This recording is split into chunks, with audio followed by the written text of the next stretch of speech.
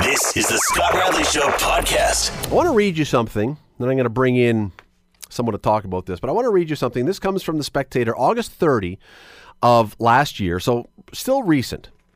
First, it's by Matthew Van Dongen of The Spectator. Let me read you the first 3 lines. Anonymous, self-styled gentrification opponents are taking credit for a summer vandalism spree targeting lower city redevelopment efforts and urging others to join in. A post last week on anarchistnews.org and the local anarchist blog The Hamilton Institute claims responsibility for a string of vandalism and graffiti tags over the summer. Those included broken windows at new Barton Street restaurants, The Heather and The Butcher and The Vegan, glued locks at a Westdale real estate office, the Acclamation condo site on James Street, and CoMotion's downtown office, as well as damaged security cameras at the former Hendry's Shoes building. It goes on and on. Point is, we have had an outpouring of support for the Locke Street businesses that had this happen to them on the weekend. I don't remember any rallies when rocks were being thrown or bricks were being thrown through Barton store windows. I don't remember any rallies for that. I don't remember any hashtag love for Barton social media things popping up. I don't remember any big time politicians and party leaders showing up to sign plywood window coverings for that. I don't remember any of this stuff for Barton Street.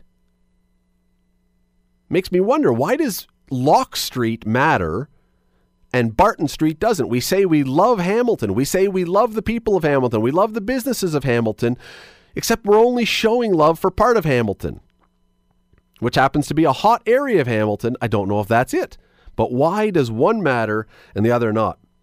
Krysta Boyer is a real estate agent and a founder of Try Hamilton, which gives tours of real estate for people who are coming into the city.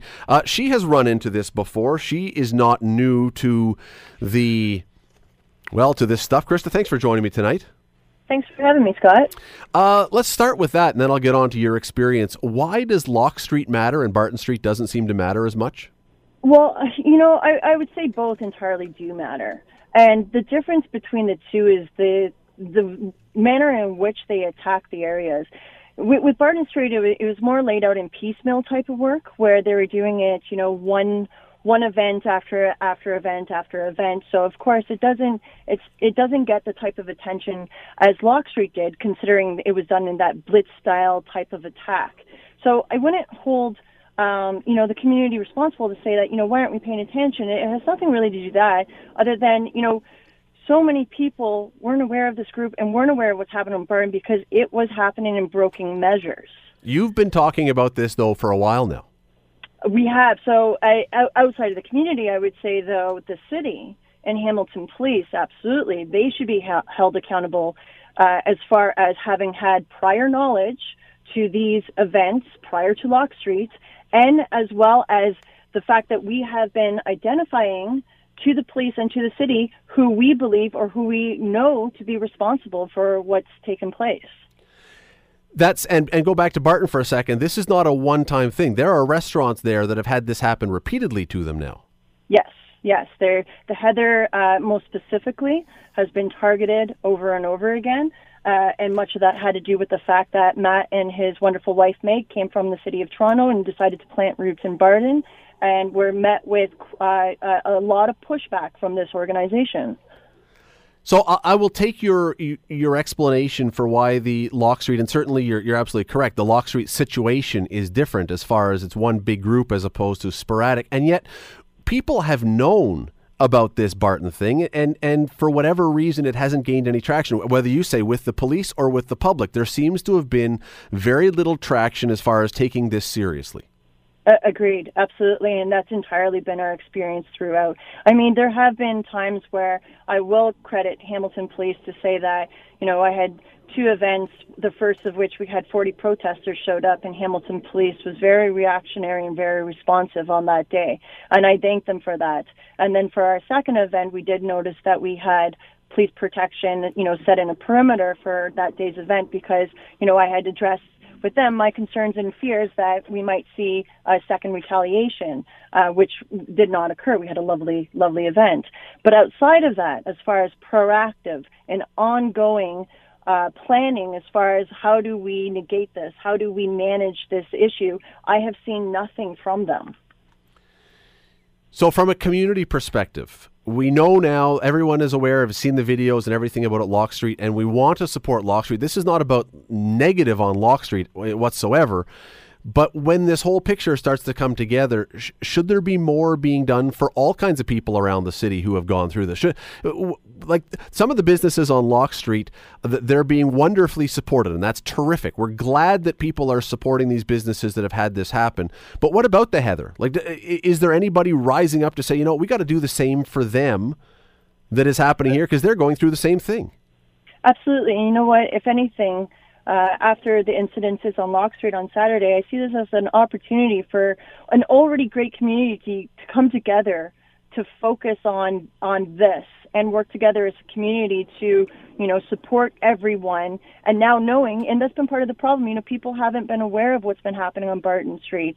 And now that people, they see full well what's been occurring or are, they're being educated on it throughout the last few days and days that are coming, they'll be educated even further. This presents itself as that opportunity for us to work together to face this challenge.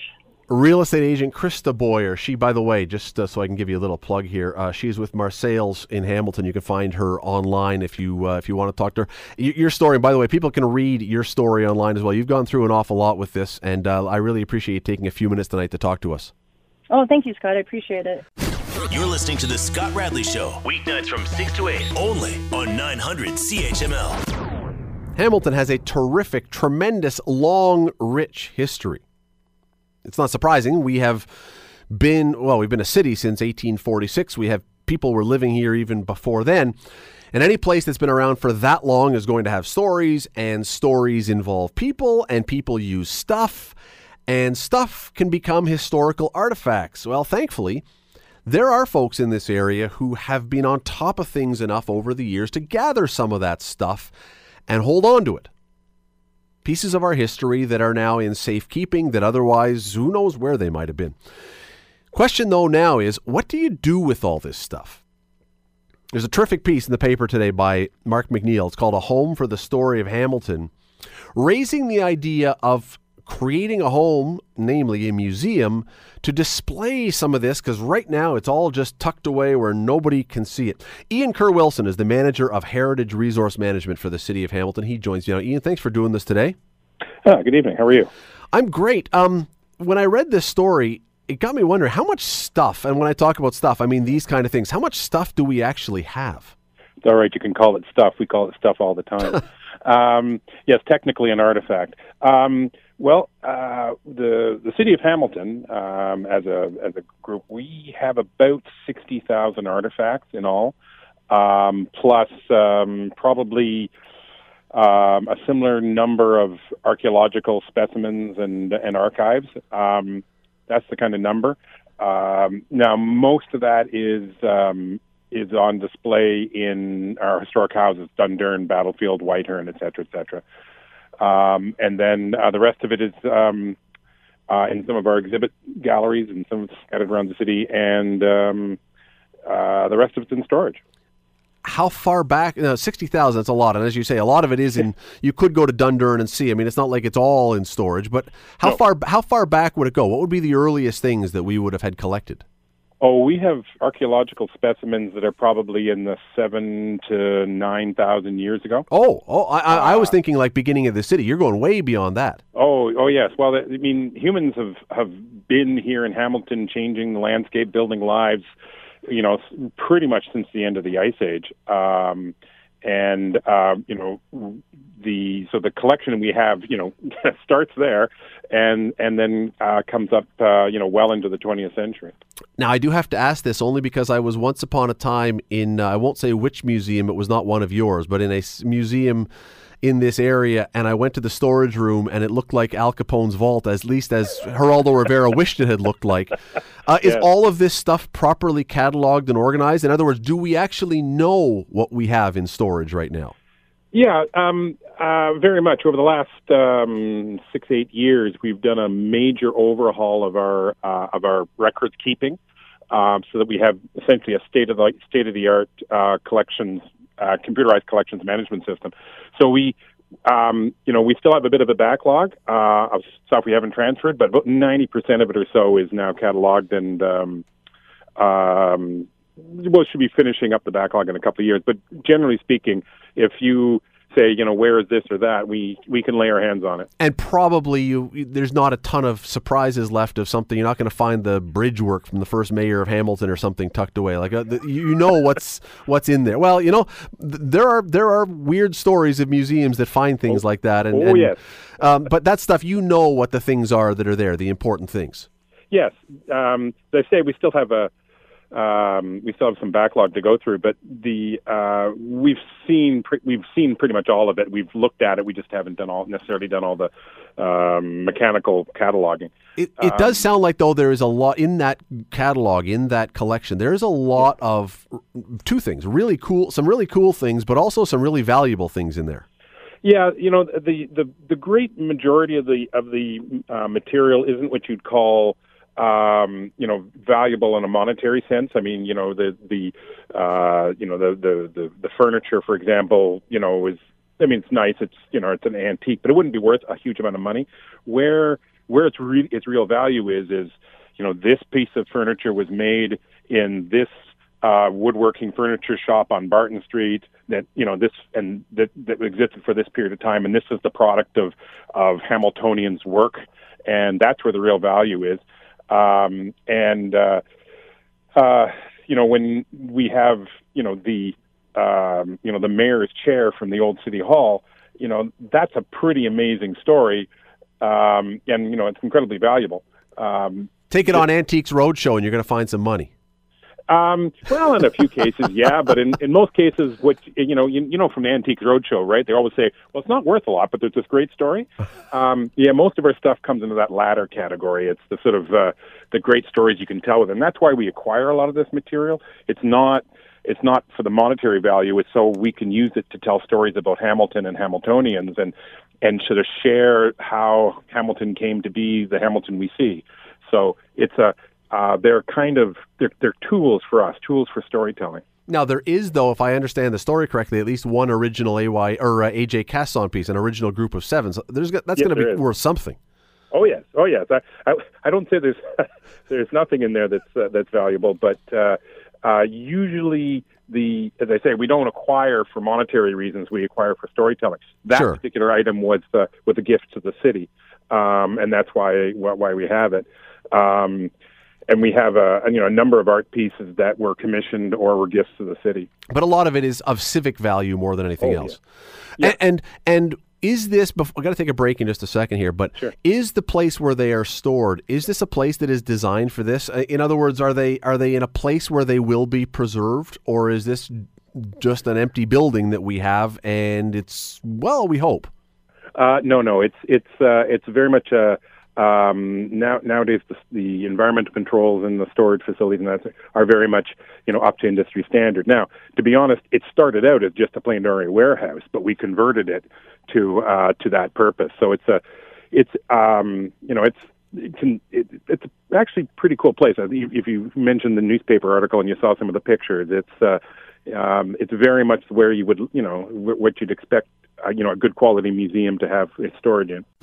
You're listening to The Scott Radley Show, weeknights from 6 to 8, only on 900 CHML. Chatting with Ian Kerr-Wilson, the manager of Heritage Resource Management for the City of Hamilton, about the thousands of items that Hamilton owns from our past that are some of them in storage, some on display, but what do we do with them? And Ian, in the story that Mark McNeil wrote in the spec, people can read it at thespec.com. They can grab a copy of the paper. One of the things that struck me from one of the lines was that you guys don't intentionally ask people for historic items anymore. Is that correct? Yeah, that's correct. The city operates 9 museums in all, from Dundurn to Battlefield to Griffin House and a few others. And so what we do is we collect specifically related to those museums, their reasons for existence, what we call the mandate. So, if it's Dundurn, then we collect stuff that's related to Dundurn. If it's Fieldcoat, then we're collecting material which is related to the history of Ancaster. So we only collect material that is directly tied to those mandates.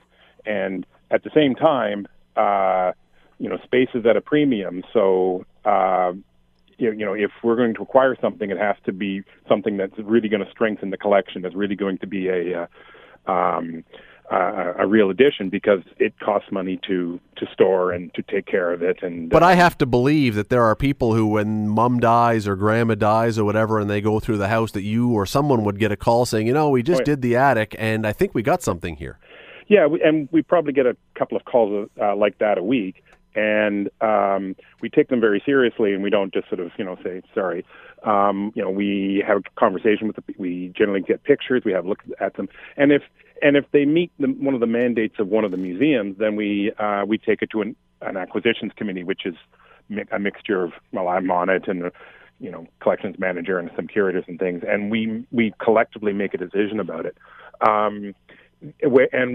Where we say, well, no, I don't think we can take it, we will work with the individual to find another home, because as one of our curators say, in many cases it's an artifact, it's just not our artifact, it belongs in a different museum, not necessarily one of ours. So we take that kind of the importance of having the stuff preserved for the public seriously enough to say, if we won't take it, we'll help you find somebody else who will. I don't know if you've ever given any thought to this, but is there a holy grail for the city of Hamilton, an artifact that you all just dream will land in your lap someday? There are many that fit that category. Anything written by Sir Allan McNabb would certainly meet that category. I would love to, if we could ever find someone who ever wrote about participating in the Battle of Stony Creek, who was actually there. There are a few of those, but I'd love to see a few more. There are a lot of industrial artifacts that are probably still around in people's garages that relate to the industrial history of Hamilton that we'd love to find out about. Oh no, it's a long, long list. You're asking the wrong person. I'm a curator, so well, I want to acquire everything. Well, the other part about this is that this has all led to questions, and it's been discussed before, about whether or not we should be having we've got museums, plural, in the city, but a central Hamilton museum. What's your thought on that? Could it work? You probably know, Councillor Chad Collins is bringing forward a motion that's going to sort of direct us to look into that. We're right now in the midst of what is basically a long-term management plan for our existing museums the city runs, and we're looking at that in the long term.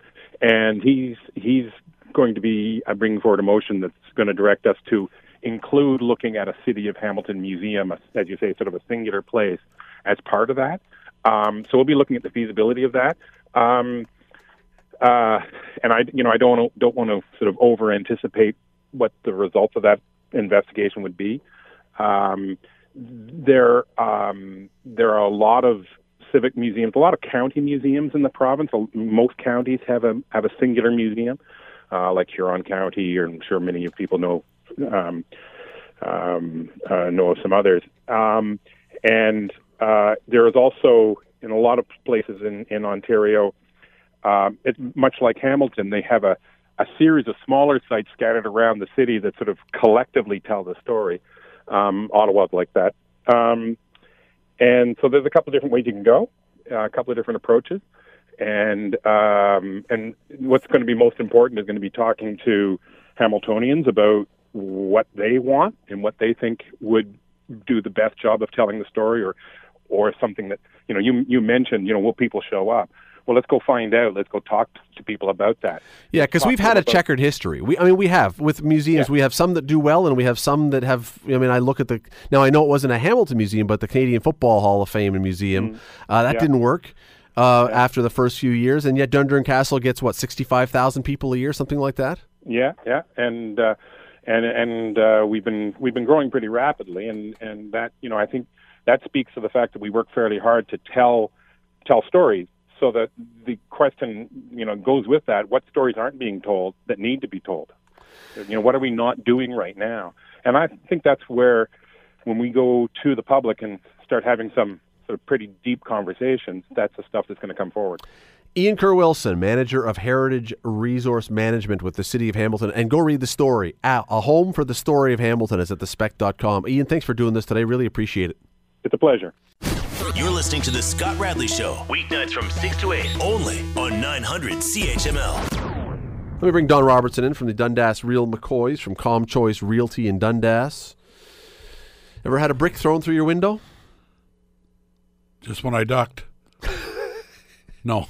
Good. Let's keep it that way. Yeah. A lot of stuff to talk about this week. I wasn't even going to ask you about this, but I'm going to because we've talked about it before. Did you watch the outdoor game? The Washington-Toronto outdoor game? Saturday night? Yeah. 8 minutes of it. Why only 8 minutes? Bored. Because of the game or because of just... Well, it didn't. To me, it didn't look like Washington were playing against anybody. Leafs all looked like Casper the Ghost. They were pretty hard on to the spot. white. Isn't that brilliant? All white on white. White on white. Yeah, white on white. It's You know what? But I did read the accounting in the paper the next day. It didn't sound like the Leafs showed up anyway, so maybe I was right. Yeah, no, they just had empty uniforms and mannequins. I can't believe. Well, I can believe, but it stuns me that the NHL continues to just trot out these outdoor games, and I guess they can fill the arena, but it just doesn't seem like anyone else who's not there in person. Just doesn't seem anyone else cares. Well, unless they've changed it, I think what happens is the National Hockey League take the revenue from the game, and they reimburse the National Hockey, like the Washington Capitals, what they would have made on a home game. So it's not like the Capitals are making an extra $3 or $4 million. Oh yeah, they are, because they're selling their new 3rd or 4th or 5th or 8th or 10th jersey. But that's where you get the money. They're not making $3 or $4 million, but the National Hockey League are doing it, and I think it's interesting. Went to the New Year's game in the big house. Yep, you froze in Detroit. That was really cool, but I think maybe once a year it's a good idea. Of course it is. Of course it is. That's when it was a good idea. The Oilers did it. They called it the Heritage Classic. And it was fantastic. And then the Sabres did it with the Penguins, and it was terrific. Yeah. And then I can't remember what the third one was. I think Chicago and Detroit may have been the third one. I can't remember, but it was fantastic. Yeah. And then the NHL said, hey, I got a good idea. Let's have 7 of these every week. Yeah. And nobody cares anymore. Well, the novelty's gone. Right? The novelty's gone. And that's not the place to watch a hockey game. You're too far away. You can't see the puck. The play isn't that good. And well, one of the reasons I only watched 8 minutes is we played in Stony Creek Saturday night. But when I got to a place to watch it, I wasn't interested. It was the best thing the NHL had come up with in decades as far as ideas for entertainment, and they just squashed it. They absolutely, with greed, just did it too much, and now the thing that I think some people do is some people will tune in for the first 10 minutes to see the introductions, the players walk out, and then they're gone. Because why am I watching a bad game from bad camera angles with bad ice? Yeah, it's hard to do well. I mean, they do a pretty good job, but it's hard to do well without the shadows. I was listening to the game when the lights went out. That was I wasn't watching, but that sounds to me like it could have been the best part. The best part was listening to Joe Bowen call the lights going out. He'd still make it exciting. He did. There is besides hockey, there was something going on this weekend that I find it's a puzzling bit of sports, but it gets huge ratings down in the States, and it's a huge talking point, and now gets immense media coverage. That would be the NFL Combine, which is, I think most people know what that is, but it's a giant fitness test for future NFL players, and they do a bunch of things like run a 40-yard dash and do bench presses and all kinds of stuff, and see if they can jump over the goalposts. Well, to me, the curiosity of this is these are guys who have been in university playing football for 3 or 4 years. If you can't tell, if you're a scout and you don't have any idea if the guy's a football player by now, maybe you want to consider a different line of work. Because a guy all of a sudden does a lot of bench presses, but he's a horrible football player, if that convinces you to draft the guy, well, more power to you. I'd rather take the guy that's a football player. Nonetheless, they had the combine this week, and there was one very interesting story. There were some interesting stories, but one in particular, a very interesting story. A guy by the name of Shaquem Griffin. He went to Central Florida. Most people have probably never heard of him. He's a linebacker. Had a pretty great 40 time, 4.38 seconds, good time, and did 20 bench press reps of 225 pounds, which is 20 more than I would do. Probably 21 more than I would do. I would actually slip into the negatives. But what makes this story so amazing is that when he was 4 years old, he had his hand amputated. He has only one hand. Now, he did 20 reps of 225 with one hand. He had a prosthetic hand put on so he could hold the bar somehow and push it. But if you're an NFL scout, if you're an NFL general manager, and Don, you're in an interesting position to be answering this question, and you can explain why in just a second. You know where I'm going on this. But if you were an NFL general manager who is going to pay millions of dollars to a contract for a guy, and NFL general managers who are using the combine, not just scouting a player's ability, but they want to know every little tiny minute fact, would you draft a player who had only one hand in a sport that requires tackling? Regardless of what his numbers were, regardless of how he played, if you're an NFL GM, would you draft a one-handed player? I would have to watch him play football. I mean, the holding calls will be down. That's true. No. You would have to. Can I don't know if we're allowed to laugh at that, but that was very clever. Is it too late to say? Can I say that? It would depend on if he could play. Right? If you can play the game, and if he's played it at the college level, and you can play, then why not? As you know, I agree. No, and I agree with you. But I'm saying if you're holding a combine because you're desperately looking for some little nugget that you couldn't find. They could have scouted every player already here, but yet they want them to go through this because they want more information. So yes, I agree with you. If he can play, you would see that on his games. But when it comes to it and it's going to cost you millions of dollars and your reputation as a GM is on the line, are you going to take a chance on that guy? Well, I'll guarantee at that combine that when Doug Flutie went, his vertical jump wasn't going to be that important, as short as he was. The fact that he couldn't bench press 225 20 times would have absolutely no bearing on whether you want Doug Flutie to play in your football team or not. So it's only relevant to some positions, I would think. I mean, so you get a lineman that can pick up a F-150 pickup truck and, move it 2 feet. But if he can't run and he's got no athleticism, why are you doing all the things? But I think you're right. I'd rely on the scouting. I guess it's just another tool. It's, they're using so many stats now in every sport that I guess it's a tool they think they've got, and they bring the guys in and they try it. I wouldn't think that's going to determine if a guy goes in the third round or the first round. You have, and this is part of the reason I brought this up with you. You are in a unique position. You have actually signed a player. Yes. To play who had one hand, and he was great. Scott Stafford came and played for me twice. Played for 3 years. 3 years. Was on the Allen Cup team, and he was a terrific player. He was a terrific player, terrific kid. Came, didn't tell me, didn't call and say, "Mr. Robertson, can I come out and try out for your hockey team? I only have one hand." He just showed up. He called, and I said, "Well, we're scrimmaging tonight. It's our first workout. We need extra guys. Come on up." I come out of the office. He shook my hand, walked on the ice, and the junior C coach Mike said to me, he says, "How'd you get him here?" I said, "Well, research." I told him some long story. I said, "Call me this afternoon." I said, "Come for a skate." He's a great player for one hand. I went, "Are you kidding?" So I went out and watched him, and that had no bearing. I got accused of signing him so that we could say we had a one-handed hockey player, and it was a publicity stunt and everything else. He played with us for 3 years, and we let him go, and he was with us last year, so we come back. But the 1 year he came in on, it was the first week of February. Right after the game, he came in and sat down in the office, and he said, "I need to talk to you guys." I said, "Where are you going?" He said, whenever a player does that, he's leaving. I said, where are you going? He said, I'm going to go to Germany. Been offered a contract. And it was his goal from a kid to be the first ever one-handed hockey player to play professional hockey. So that was simple. I mean, what are you going to tell him? No. So we let him go.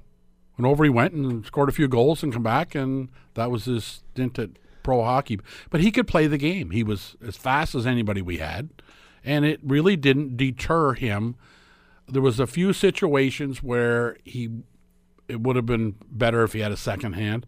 Like when you're fighting for the puck in the corner, you're trying to hold a guy off. Because the way it worked with him is, and just so people understand, because he didn't just hold the stick with one hand. No. He would take the top of the stick and tuck it into the crook of his. He had a bit of the lower arm. Yes, just above the wrist. So it was above the wrist, but he was born born that way. Yeah, he could bend his elbow and he could tuck the stick into the crook of his arm. And I remember the first time I saw him, I had to have someone point out which guy he was on the ice because he didn't look different from the other guys when he was playing.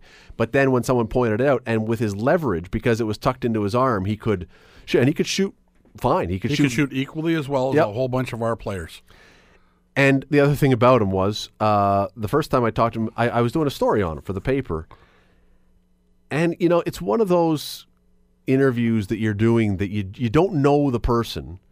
So you don't know how he is about this. Different people are different with certain challenges that they have. And so you are tiptoeing a little bit to try and feel him out to see how he is going to be around this. And when you mention missing a hand and stuff, and I got to tell you, he had more jokes and more one-liners. He'd make it easy pretty early. He, right off the bat, goes, hey, every time I'm on the ice, my team's shorthanded.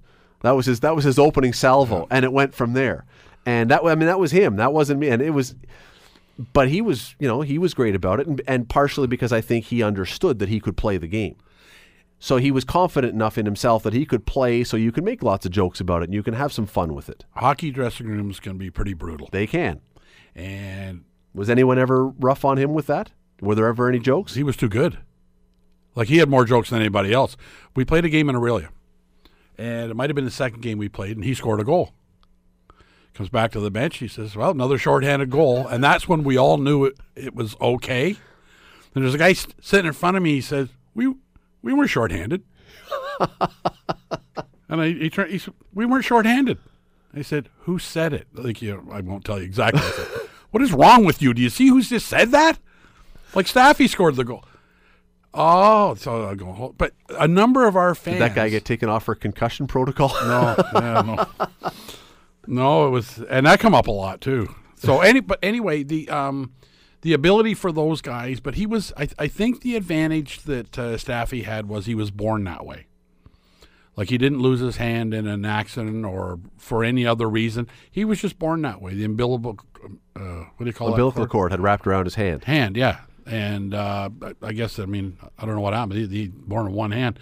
So he accepted it. It was a goal of his to play pro hockey, and he did. And I wouldn't care if we had a combine how high he could jump. I just wanted to watch him play. And I, like you, went out and watched some scrimmage and went, are you kidding me? How does this kid do that? And it comes back to that point, is that I watched him play. You watched him play. If you can play the game, you can play the game. But I expect that this guy, that this one-handed linebacker, Shaquem Griffin, I expect he will get drafted. If he doesn't get drafted, I expect he will get signed by someone as a free agent, but I'm not positive. Only because if you're an NFL general manager and you've got only I think it's 7 rounds, you only got a few picks, and you've got to build your future for your team. Boy, you got to be sure, and these guys are terrified of the NFL of all leagues is terrified of doing something different. They are terrified of going outside the box. And if I can have a two-handed linebacker instead of a one-handed linebacker, I will take the two-handed. He's not quite as good. Yeah, but he's got two hands. I'm convinced that that's going to be the thought process in some of these places. Well, Stafford went down after 1 year with us and tried out for a Southern Pro team. And he called me and told me he was going. I said, okay, well, give me a call. So he gave me a call. He played an exhibition game. I said, Staffy, they may not keep you for the wrong reasons. He said, well, they knew I only had one hand. Like, he knew exactly what I was talking about. And then he said to me, so why do you say that? And I've seen guys that played in that league. You're every bit as good as them and better than a couple that I've seen play in that league.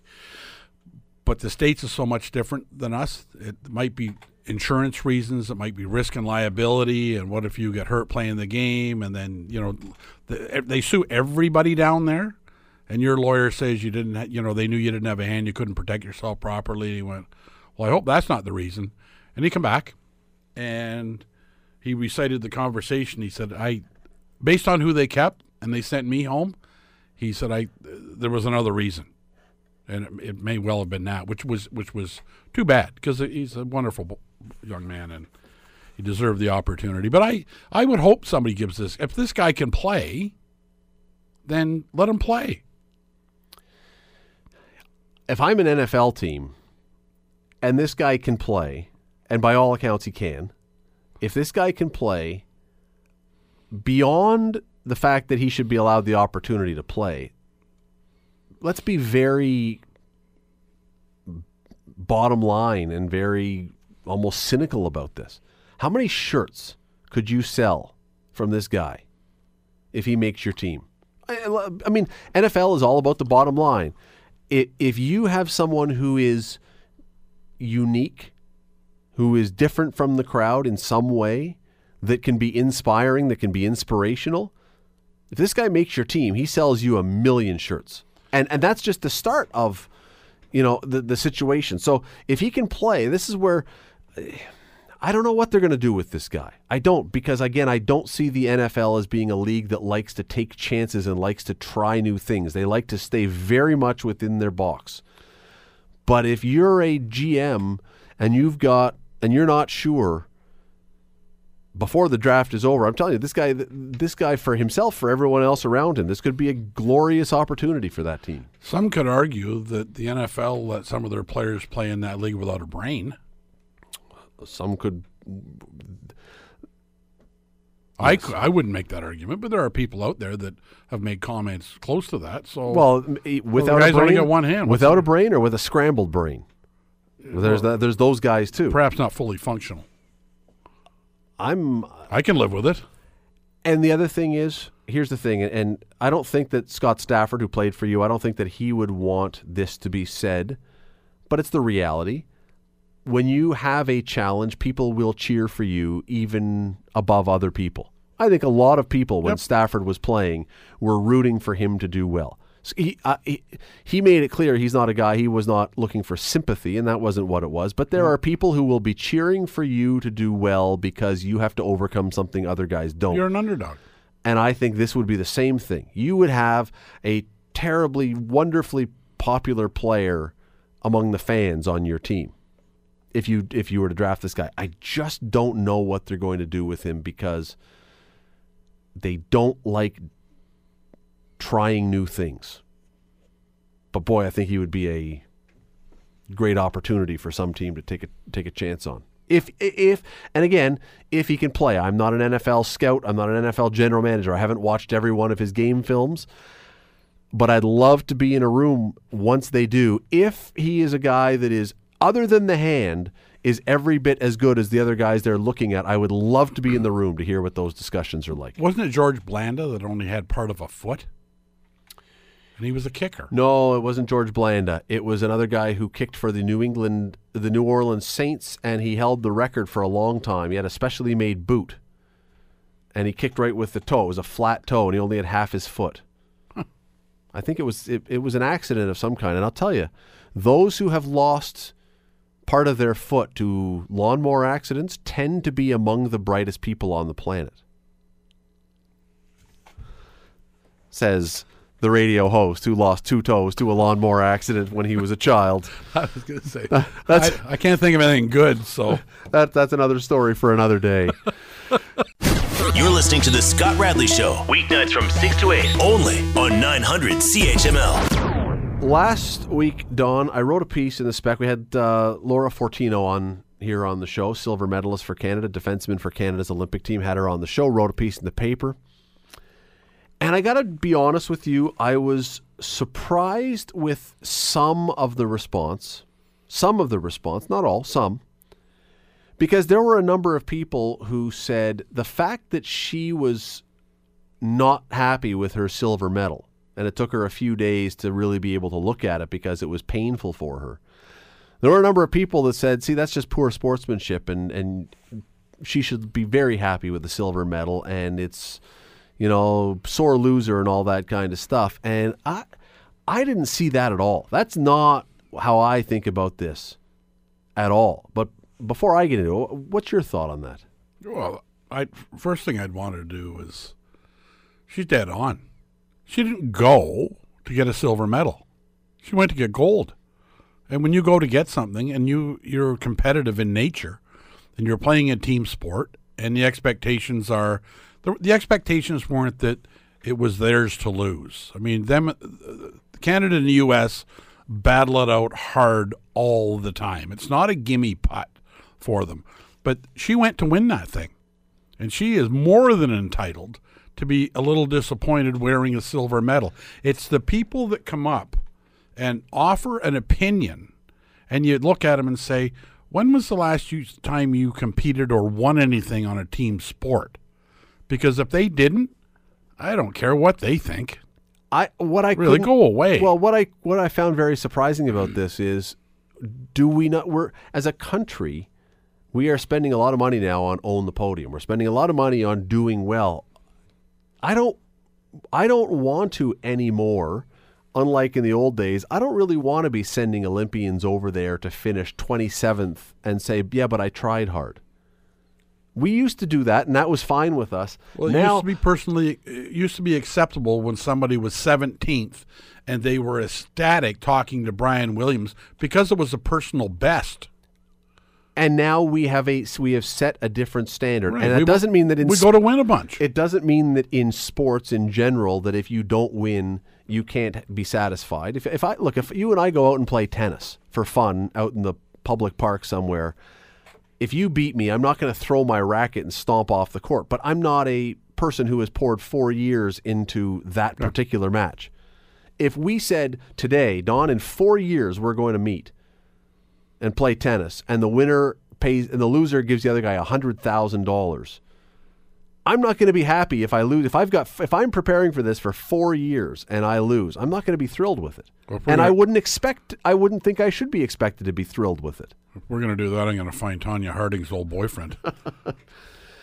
The fact is, I was surprised that there were people, and it wasn't just about her. It was about Larocque, who took the silver medal off, and others. And there was just this sense we want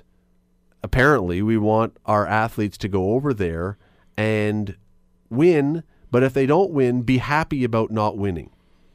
And I don't know how you balance that. I don't know how you either ask them to go and win, and you ask them to go and compete at the highest level. And if you compete at the highest level, the only way you can do that is by wanting to win. Yep. You either ask them to go there and win, or you ask them to go there and have fun. I don't think there's a middle ground between those two. I don't think we want the middle ground of mushy, let's spend millions of dollars to train our athletes, but expect nothing out of them. If you want them to have fun, send them to the Bahamas for a week. Cheaper. It would be. Right? Rather than, but if you're going to go and win, you're dead on about Fortino. I don't blame her one bit.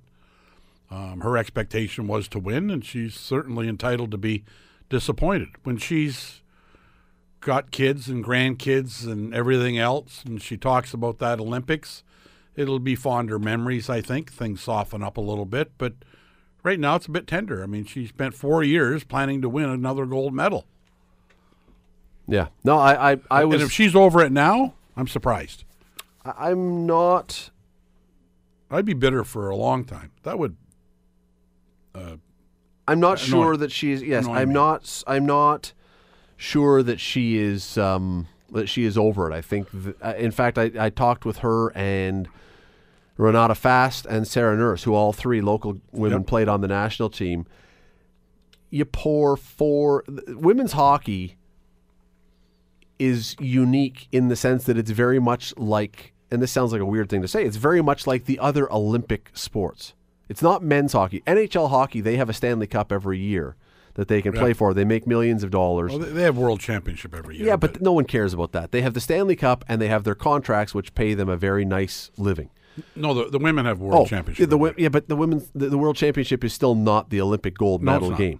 And it's like a loser or a skeleton racer or a biathlete or someone who nobody pays all that much attention. More in women's hockey, but nobody pays all that much attention for 4 years. But you get to the Olympics and suddenly you are on the stage.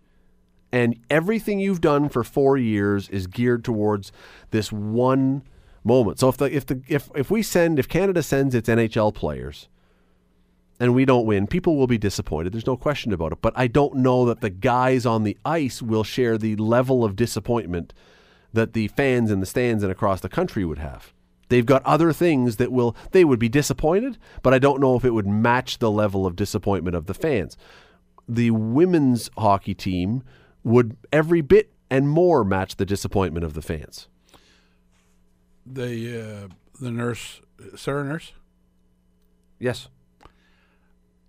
You've talked to the three of them.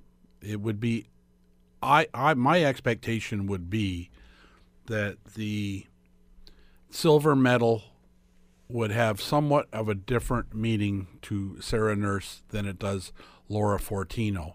And I say that because Sarah Nurse presumably will have another couple, maybe 3 more Olympics. Both of them, all 3 of them will. Well, Laura probably has another 2 at least. No, but she's ahead of her, right? Yeah, and Renata as well. And so Laura Fortino has won a gold medal. And knowing that, she's got probably 2 more chances.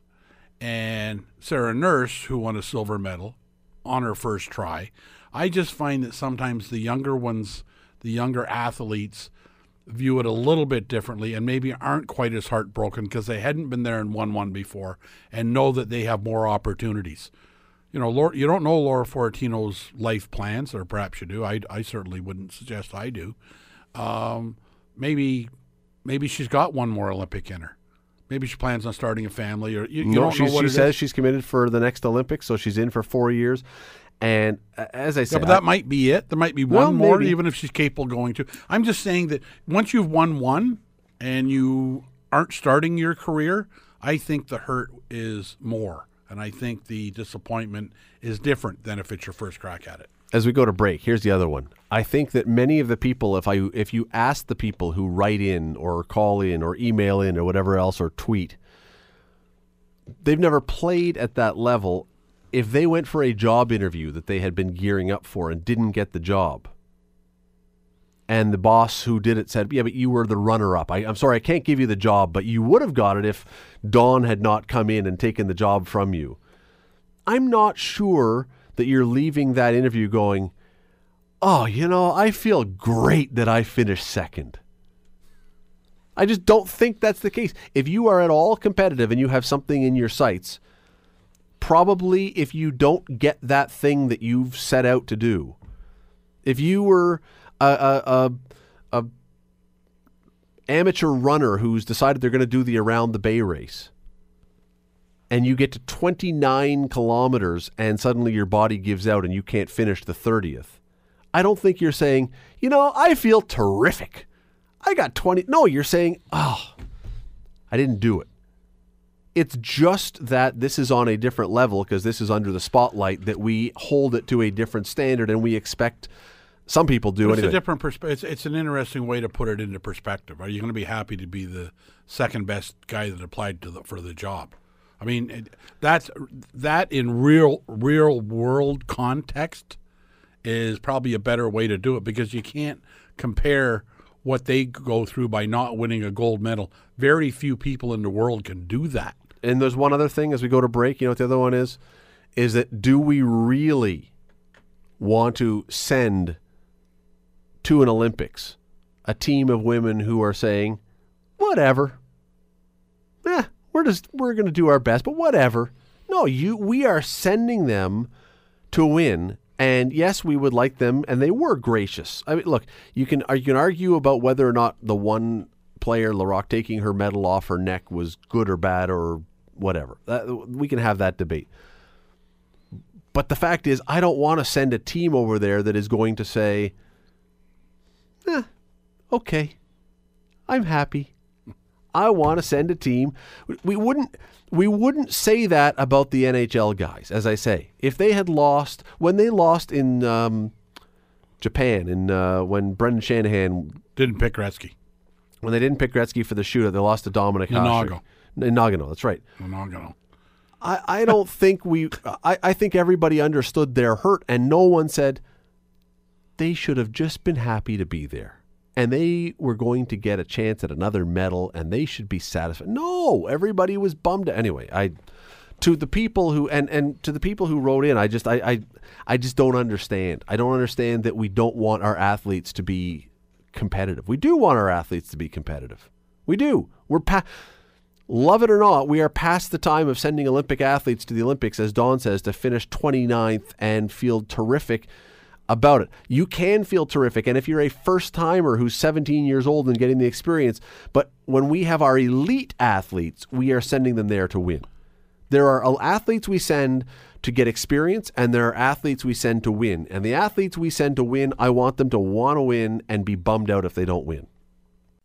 You're listening to The Scott Radley Show, weeknights from 6 to 8, only on 900 CHML. Toronto Blue Jays have Marcus Stroman hurt, Troy Tulowitzki hurt, Devin Travis is bound to get hurt.